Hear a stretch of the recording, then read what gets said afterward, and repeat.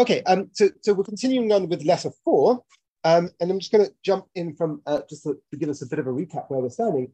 This is Rav Hirsch's articulation of what it means to be human, basically. We spoke about the vision of the world from Rav Hirsch's standpoint of how he would tell his interlocutor. Your first step in understanding what Judaism is understanding how Judaism views the world. What is the world from a Jewish standpoint, or a Jewish standpoint? Because if not, you're always falling into the trap of asking if Judaism is fulfilling your personal goals. You might have personal goals, but what are the goals of Judaism? And are those goals worthy of adoption? To answer such a question, you have to know what the world is. And that was letter 3. Letter 4 is, well, what's human beings' place in that world? And he basically described human beings' place in the world as, and obviously I can't do justice to how he described it last week, because the language is quite moving, but the idea that you're given to the world isn't given to you. If you look at the pattern that he drew from the nature of the world around us to the role of humanity, humanity is both part of nature and a part of nature. A part of nature as in we are a natural animal in the world, but we are also a part. We have free will. We can break free of our natural causation. Now, obviously, a person coming with a secular perspective saying, no, you can't. Okay, it's not something that can be proven one way or the other, because both people are starting on different premises. A secular critique is starting on the premise that everything is natural. A religious person is starting with a presupposition there is more than just natural. The religious person, at least from a Jewish standpoint, is that we are a combination of the two. You'll see echoes of this in more Kabbalistic literature, which will describe humanity as being an amalgamation of spirit and body. Same sort of idea Rav Hirsch is pointing to here, except he's using different language.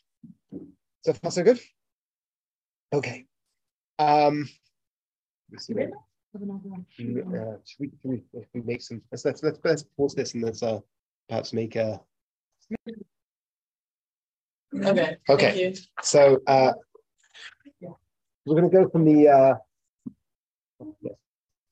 paragraph at the bottom. The angel whose providence it is that, once again, if people pay attention to the reading, not just because I need people to pay attention, but also if I read something wrong, it ends up being less awkward if someone jumps in there with the correct word, rather than me hanging around for 3 minutes, like wondering what in the world's being said. The angel whose providence is to supervise the coming into existence of man, says one of the sages, takes the germ, which is to be a human being, brings it before the Holy One. He's quoting a medrash here. There's a medrash that before everyone's born, they come with the neshama to Hashem, and they say, what's going to be of this? You've heard medrash? You've had this type of medrash when we speak about, it's actually interesting when it's a whole conversation about the type of midrashim where we speak about angels as being people and God like chatting, like what are these there to do? But he's using one. This germ, what shall it be in life? Shall he be that proceeds from it, be strong or weak, wise or simple, rich or poor? He does not ask. Once again, we were going back just to play out the thread here. The nature of the world is this reciprocal act of love. Through rote, it's created thus. Humanity stands apart from that and gets to say, will I take the inspiration of a blade of grass and live my life out according to the will of Hashem? Will I express love and righteousness to my fellow man and the world around me? Or will I stay above from it and not take part in it? Will I break the symphony through my free will, that which allows me to transcend the natural world? And how do I transcend the natural world? Through choice.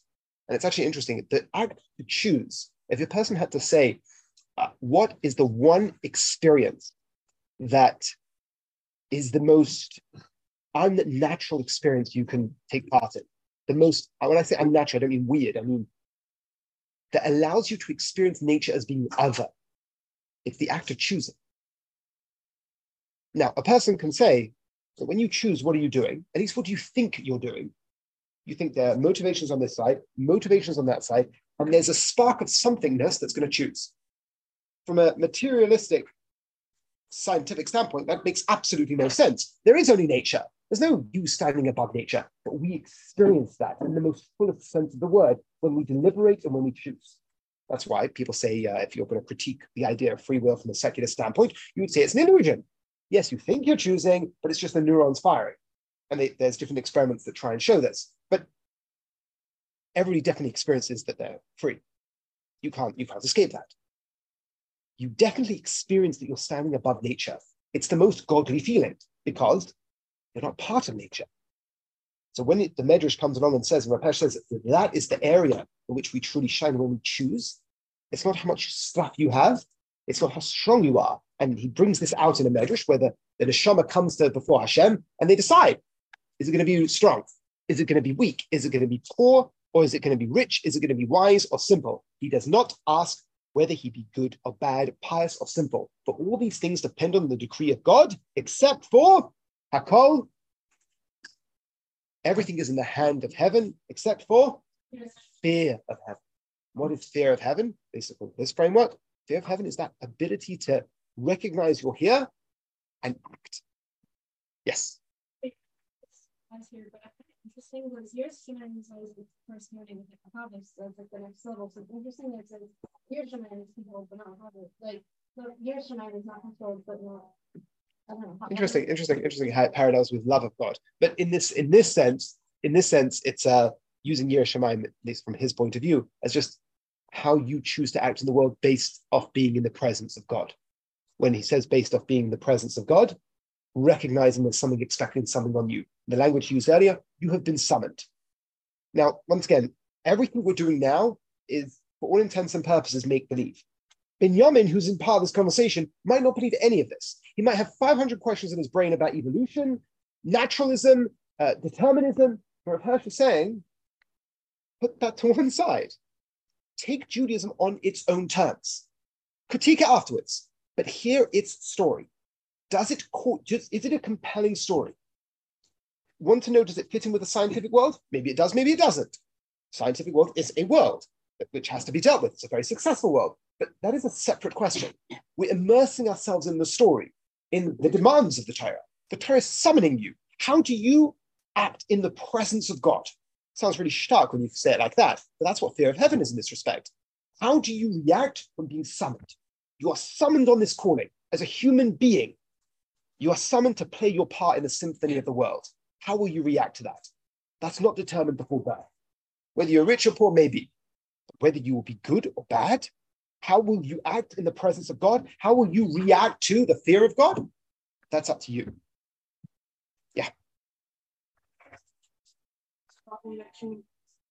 Yeah.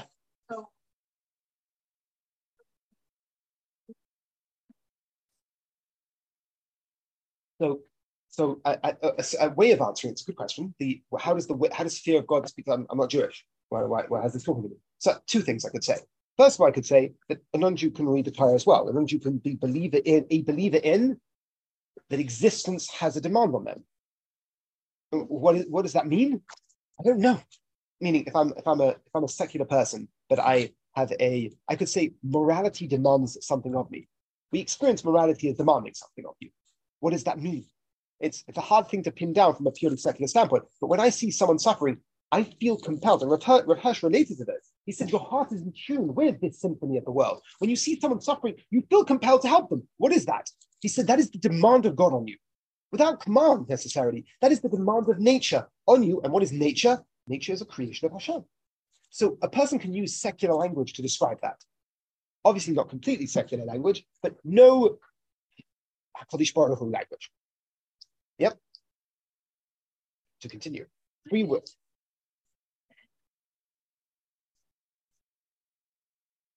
Yes, that's true as well. The Egyptians had a fear of God. But I don't think we have to even go there, because that's really bringing Jewish God into the picture. We're talking about someone living in, I think perhaps the question is on the universal nature of this. I always use the Chinese fisherman as an example. Because the Chinese fisherman is a fisherman who's really disconnected from my way of life. He has never heard of a Jew. I think Jews aren't part of his framework. How does this talk to him? I'd say this still talks to him because he still feels that pang to do good. It's that natural part of what it means to be human that is shared across humanity. That conscience that Rav Hirsch related to as being part of nature reflects Hashem. And that demand, that calling, that summons. And thereby the non-Jewish fisherman, whether he'll be a rich fisherman or poor fisherman, maybe have been decided. But whether he will act in fear of Hashem, or putting it into the language of our conversation, how he will act in that demand on his life will be up to him. He can choose to ignore it and be deceitful, or he can embrace it and act good. Let us not, therefore, judge man according to that which is hardly half in his hands, but rather according to that which God put entirely into his control, and which, therefore, can alone constitute his greatness. So let's not judge people by how many things they have. Let's judge people by what they do with the things they have, because that's in them. Make sense? All right, let's jump ahead. The mission of mankind, thus comprehended, is attainable by all men. He means humanity, by men in every time, with any equipment of powers and means in every condition. Whoever in his time, with his equipment of powers and means, in his condition, fulfills the will of Hashem towards the creatures who enter into his circle, who injures none and assists everyone according to his power, to reach the goal marked for it by God. He is a man. He practices, I suppose that's supposed to say, righteousness and love in his existence here below. His whole life, his whole being, his thoughts and feelings, his speech and action, even his business transaction and enjoyment, all of these are service of Hashem. Such life is exalted above all. Not sure what that word's supposed to say. But anyway, this is the goal of humanity. This is the mission of mankind from a purchase standpoint. And he sees this being borne out by the Torah.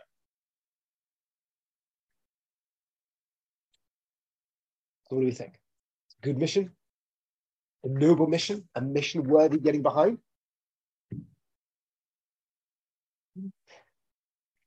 So he hasn't spoken about Shatnez yet, but the beauty is he will.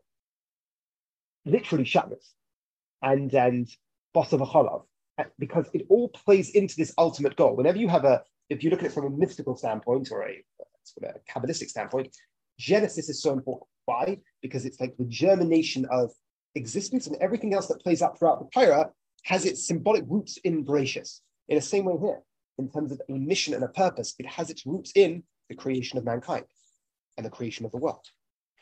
Just to finish off the last part, whatever enjoyment or privation, whatever abundance or need be one's lot, whether tears of resigned sorrow or joy of exalted be shed, the truly human personality, unchangeable almost as deity, sees in every grain or loss only another summons to solve afresh the same problem. Every experience that comes before us is a new experience to solve the same problem. Thus, man in his earthly frame belongs to earth, and his terrestrial existence is full of significance, as no passing breath and no ephemeral grass blade or butterfly exists for naught, but help me here, furnishes its contribution, slight though it be, which God's wisdom uses the upbuilding of all. So, with this lens, everything becomes purposeful. It's like if you parallel it with the discussion of Amalek, what's the idea that Amalek is attributed to having? It's caring. They happened upon the Jews. It's the gematria of Sophic. There's something about Amalek that represents a nihilism, a meaninglessness to life. Rav Hirsch says that if we begin with Genesis and we look at everything as being a purposeful creator, sees everything, a human being who looks at the world through this lens, sees everything as being full of significance. Everything within this world is full of significance. Everything within this world is full of purpose. Thereby, the butterfly isn't meaningless. It may have a small purpose, but everything is meant to be here, which means you are, I think the language you used earlier, you are walking on sacred ground. There's something rich about your existence.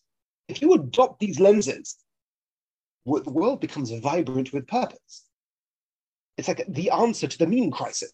It's the lens that you are adopting is, now, and a genuine question we will ask ourselves is, can we adopt this? What I mean by that is maybe a lot of us have adopted this and maybe some of us will adopt this.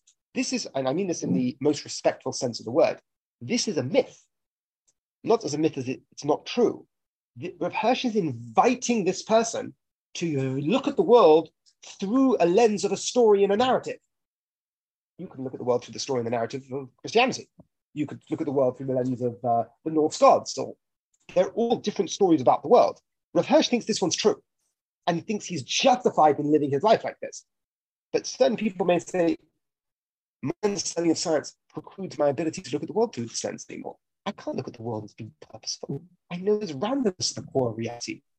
That may be a genuine question we have to struggle with. Once again, for the moment, Rav Hirsch is putting that to one side. Incidentally, Rav Hirsch did deal with these. He dealt with evolution. He dealt with the age of the universe. All these things that, to whatever extent, yes or no, were they incorporable or were they not? Happens to be, from an evolutionary standpoint, he was okay with incorporating it in terms of the evolutionary process and its ability to meld with Judaism. He was very worried about a philosophy that can lead from the evolutionary hypothesis or the evolutionary understanding of the world, a philosophy of survival of the fittest, and using that as a description or an imperative on how you should act. He looked at that as being very dangerous, but as a description of how the world came to be, he was okay with. But why did he feel the need to discuss it? The question is, can I incorporate myself into this worldview? To continue, but for, let's not read that word again. It's empty. Sorry, no deed. Rabbi. Yeah, hi. Hi, I'm sorry. I have a quick question. Sure.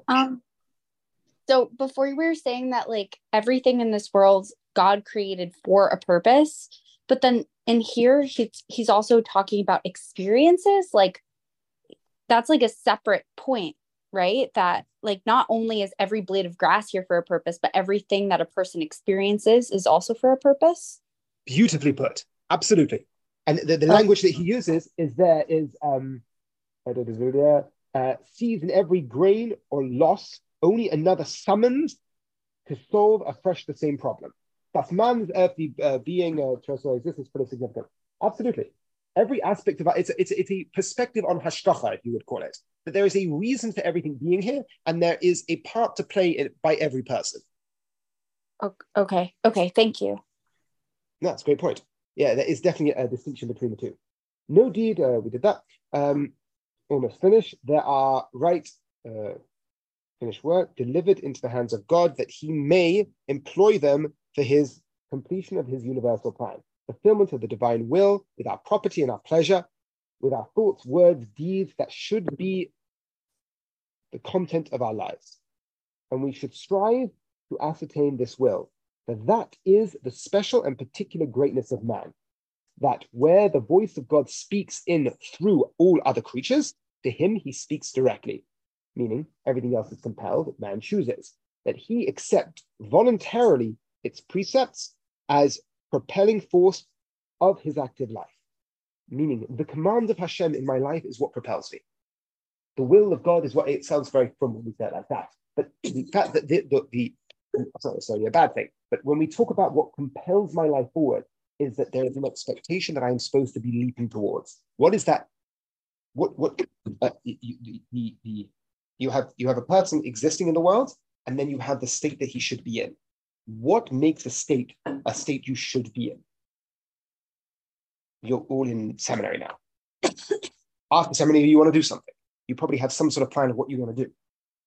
That goal that you've set before yourself, whatever it is, either to go to the shops afterwards, that goal, that jump where you are now to where you want to be, is compelled by something. It could be compelled by your parents. It can be compelled by your friends, whatever it may be. What Rav Hirsch is talking about, there is a place that we need to be. Compelled by action. That is compelled by the expectation and the will of Hashem. Hashem describes a goal that we're supposed to be striving towards, and that compels action. Put it in a very simplistic, simple way, it's like Torah and mitzvahs are trying to achieve a universal plan in the world, and through the living out of the will of Hashem, we achieve that goal. We become part and parcel. The language that's used by someone like Rabbi Sachs would be covenant, partnership, or tikkun olam, even that's an earlier phrase, but the idea that you are taking a partnership role in the world with Hashem. Yeah. The goal isn't to have the partnership, at least the way he's describing. The goal is to achieve a purpose. through the achieving of the purpose, you grow close to God. But then it stops the language of being closeness to God being vague. When I adopt your goals, I'm closer to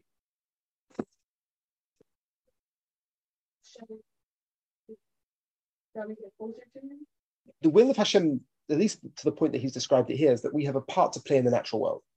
There's no Jew, there's no Torah yet. There's a part that humanity has to play in the natural world. And that is through living out justice and righteousness and love to the world. That doesn't mean you become a doormat, but in a basic fundamental sense, that is the goal of humanity, to live out the way the world is, but to choose to do it. Rather than a raccoon that just does it, you choose to do it. And that is called using your freedom of the will. And through doing that, in line with Hashem's will, you're achieving something profound. Someone who is, like, let's just say, righteous, Jewish, non-Jewish, either way, like doing the right thing, or good person, we'll say, versus someone like fulfilling their specific like tikkun of like what they're meant to do in this world. If someone's fulfilling what they're meant to do and what they're not meant to do, but either way they're a righteous person. They're still like accomplishing the same goal. Simply speaking, yeah. Meaning nobody's doing the same thing. Everybody's circumstances are different. So if you're doing the good thing in the world, the right thing in the world, ascertaining what exactly that is may be tricky at times. You may not always get it right. But if you look at this as being the compelling force behind you, you're on the right track. Just to finish off the last, go to my Binyamin, that's the chap he's talking, and examine yourself in comparison with a blade of grass or a rolling peal of thunder. And if you do not, despite all your wealth and property and enjoyment of inner and outer possessions, blush with shame and veil your face in the presence of the angelic grandeur of such creatures, because your selfish pettiness, and if you do not then rouse yourself with all your strength, with every spark of your being, to acquire for yourself such angelic power, then go and lament the degradation which our age has brought to you. And then he goes through the Tehillim of Baruch Hu, which is everything comes together to praise Hashem. He says, we take example from the blade of grass. The blade of grass doesn't damage. The blade of grass doesn't do evil. The blade of grass does its best because it has to. But you can take heart from that. You can take inspiration from that. What it does through compulsion, you can do through choice. Any thoughts, any questions? This is letter 4. Humanity. So the way, rather than just saying, do the will of God, he opened up with a description of what the natural world is, which is the playground for the will of Hashem. Before any human being arose, Rav Hirsch sees the natural world being a space for this reciprocal giving. That's how he chooses to see the natural world. And yes, very much so, very much so. Yeah. So the reason why it's tricky is that creating a relationship is that your focus isn't on God in this case. The way he's describing it is your focus isn't on Hashem necessarily. It's about doing the will of Hashem. Because if I tell you, I think this could be an outgrowth of his philosophical milieu, but if I tell you, make a relationship with Hashem, it doesn't actually mean anything, because you don't know what I mean by that. You can envision an idea of Hashem and then make a relationship with your imagination, but that's not necessarily what we're supposed to do. Now, obviously, we do that to a certain extent, because when we dive into Hashem, we need to dive into something. So based off the Jewish tradition and the Torah, we come up with something that we're going to focus on. But Rav Hirsch is telling us the way we grow closer to Hashem, the way we live out our purpose in the world, is recognizing the world is a certain type of place. The certain type of place the world is a world that has a purpose for me in it. And I'm supposed to express that reciprocal giving that I experience in my conscience, and I'm supposed to live that out in the world. That's the goal of humanity. And you can envision if everyone, here's a simple question. If everyone did that, that's called Mashiach. It's not such a bad description of the world. If everybody truly took heart from the blade of grass and said, I'm going to do what the blade of grass does, but I'm going to do it actively, that's the perfection of the world. It's not a, what is Mashiach? This is Mashiach. Yeah. or it gets to a higher level, so it's not exactly the same. It's more of like if they do it now with their right. No, so I don't exactly know what that all would mean to lose your free will, because if you lose your free will, then all goes to pot. Becomes pretty pointless. Perhaps the idea of losing part of your free will is that if the time of Mashiach arrives and there is it's the best way of putting it, if there's a miraculous opening, let's call it, or a miraculous event, yes, aspects of your free will get taken away. Why?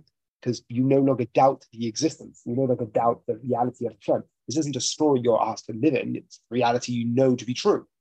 Right now, this is a story you're being asked to live in. If Hashem appeared to you in all his splendor and glory, you wouldn't have much of a choice. Which is, by the way, why we have the parallel between Purim and Shavuos. Purim, you're right. Yeah, there is a separate comparison between the two. Yeah, absolutely. In the respect that I'm talking about it now is that when we received the Torah, there is a medrash that describes that the mountain was put on above our heads. We were compelled to accept it. Purim, we accepted it out of love. Why is that so important? Because both sides of the story are necessary. Yeah.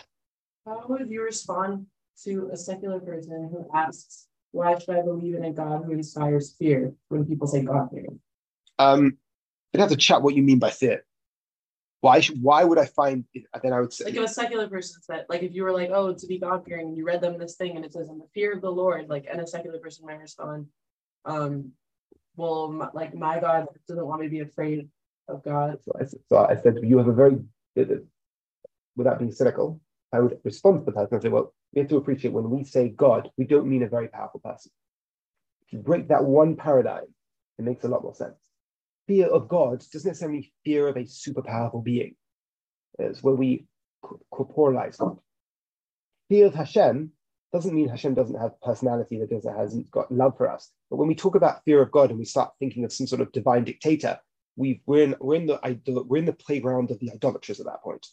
When I say fear of Hashem, if I had to break that down in the most secular language for our secular friend, is there is something fundamental to reality that calls upon me to act in a certain way. You, Mr. Secular person, feel that as well. How do I know you feel that? Because you think you believe in human rights. Why? Oh, yeah. Does that make sense? Yeah. Just, yeah. Is this the whole idea of like free will and like natural good and all that stuff? All this stuff was the same before Adam and Hava and sin. So meaning there was the same like will of Hashem and like do the same thing, just less of a Yetzirah. What do you mean by less of a Yetzirah? Yeah, we have stuff Yetzirah that's like internal, so it makes it this free will that we have. So I'll get to that in a moment, because Rav Hirsch's understanding of the whole eight Sadas, that's not like that at all. So we'll talk about that in a second, because you're right, a good point. But he is going to discuss that when he speaks about like how humanity developed. Yes, Sky, you had a question. Hi, yes. I guess I was confused about something you were mentioning before about the Rambam and like how like these different people have different conceptions about why like God created, like what the purpose is. So it's like if we're saying that the purpose here is to live a righteous, just life the way God wants, but to choose it, then like that doesn't really answer the question of like, then why did God create the world in the first place? So is he does he just agree with the idea that God is a giver and wanted to give? And like, that's why, like, is he just going off of that assumption, or is he making like a different idea? So from my understanding, that moves into the world of what we call metaphysics. I don't think Rav Hirsch discusses that directly. Just playing back off the Rambam and Chasdei Kreskes, the Rambam wouldn't answer the question. He said it doesn't make sense to ask such a question of God, because if you ask why does God, you can ask what the reason is for me, what reason do I have within the framework, but why did God create the framework? He would say that's not a question, because the framework, if there was a reason for the framework, the reason would transcend God himself, and that's not okay. And also, he would also have problems with you saying God is perfect. Any positive attribute ascribed to God, the Rambam would have a problem with. But God created to love, out of love, to give and to be loved. he would very much immerse himself in the language of love as being essential to what we mean by Hashem. I suppose you could fit, if you needed a metaphysical structure, then Ar Hashem by Rav Chasdei Kreskos would work within Rav Hirsch's description here, I think. Why would it transgress God? Have a reason.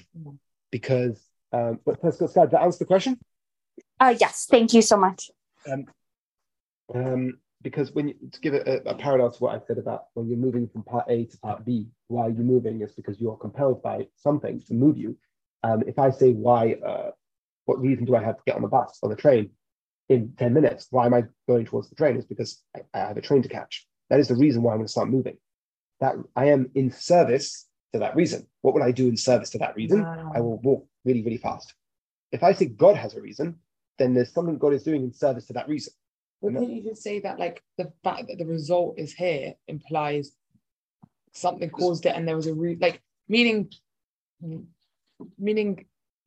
I don't know, that logic would imply that nothing was done. You know, like, no, for sure. That's you could say a difficulty with the Rambam.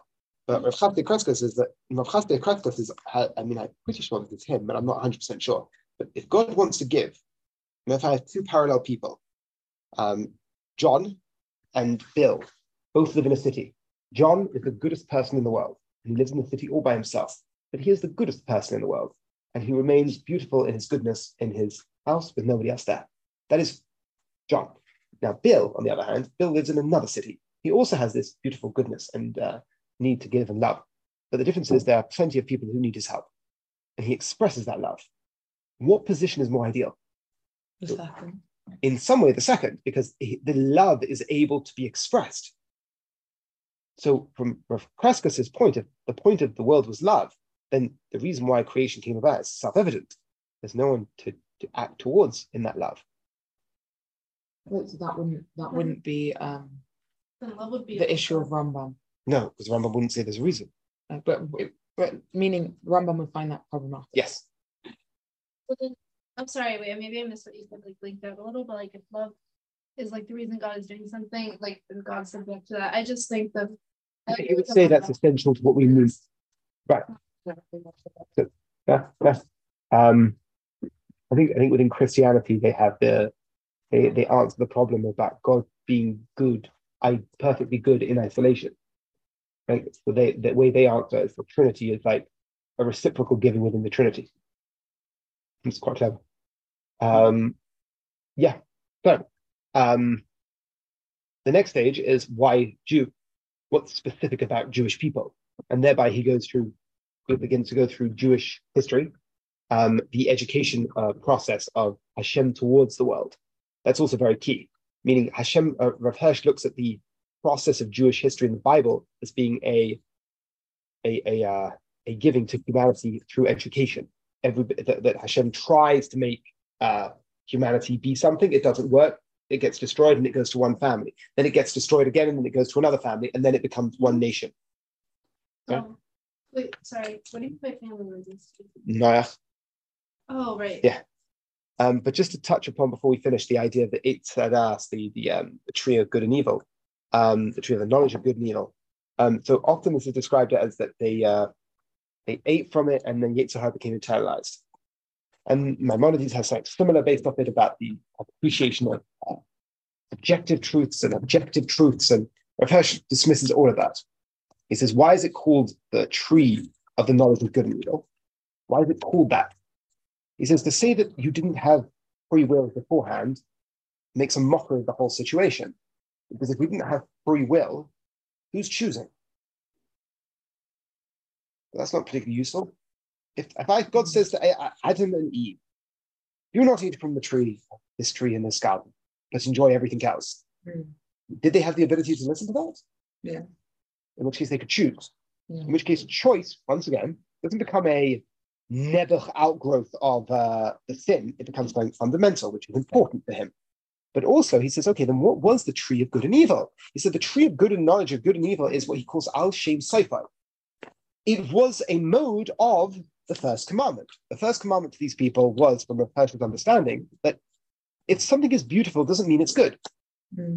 Hashem can tell us not to have something that seems beautiful, but even though we want to do it, we want to immerse ourselves in it, but Hashem is saying no. And there's some sort of commitment to that higher calling that they shouldn't have eaten, even though it looked good. They disobeyed the first commandment because they had a better idea. Now, often the commandments in the Torah make sense to us, but sometimes they don't. And in a way, the times when we can't fully understand why is a bigger expression of our commitment.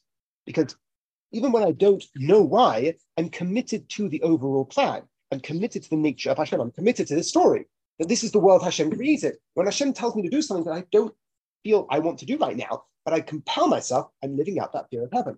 And the tree of knowledge of good and evil was, how would you live it out?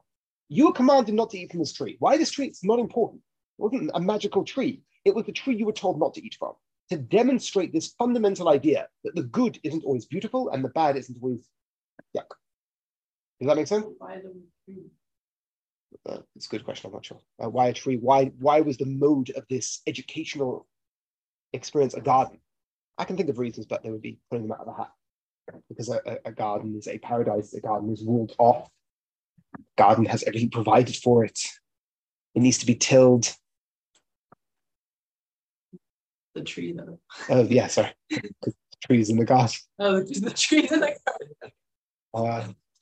Surely if they were even tempted by it though, there was something internal, like there was an internal back, like even I can understand people say that there's like that the Sahara was external, but surely even if it was like should I, shouldn't I kind of thing. So that's why he says he didn't understand that well. That vision of internal externality.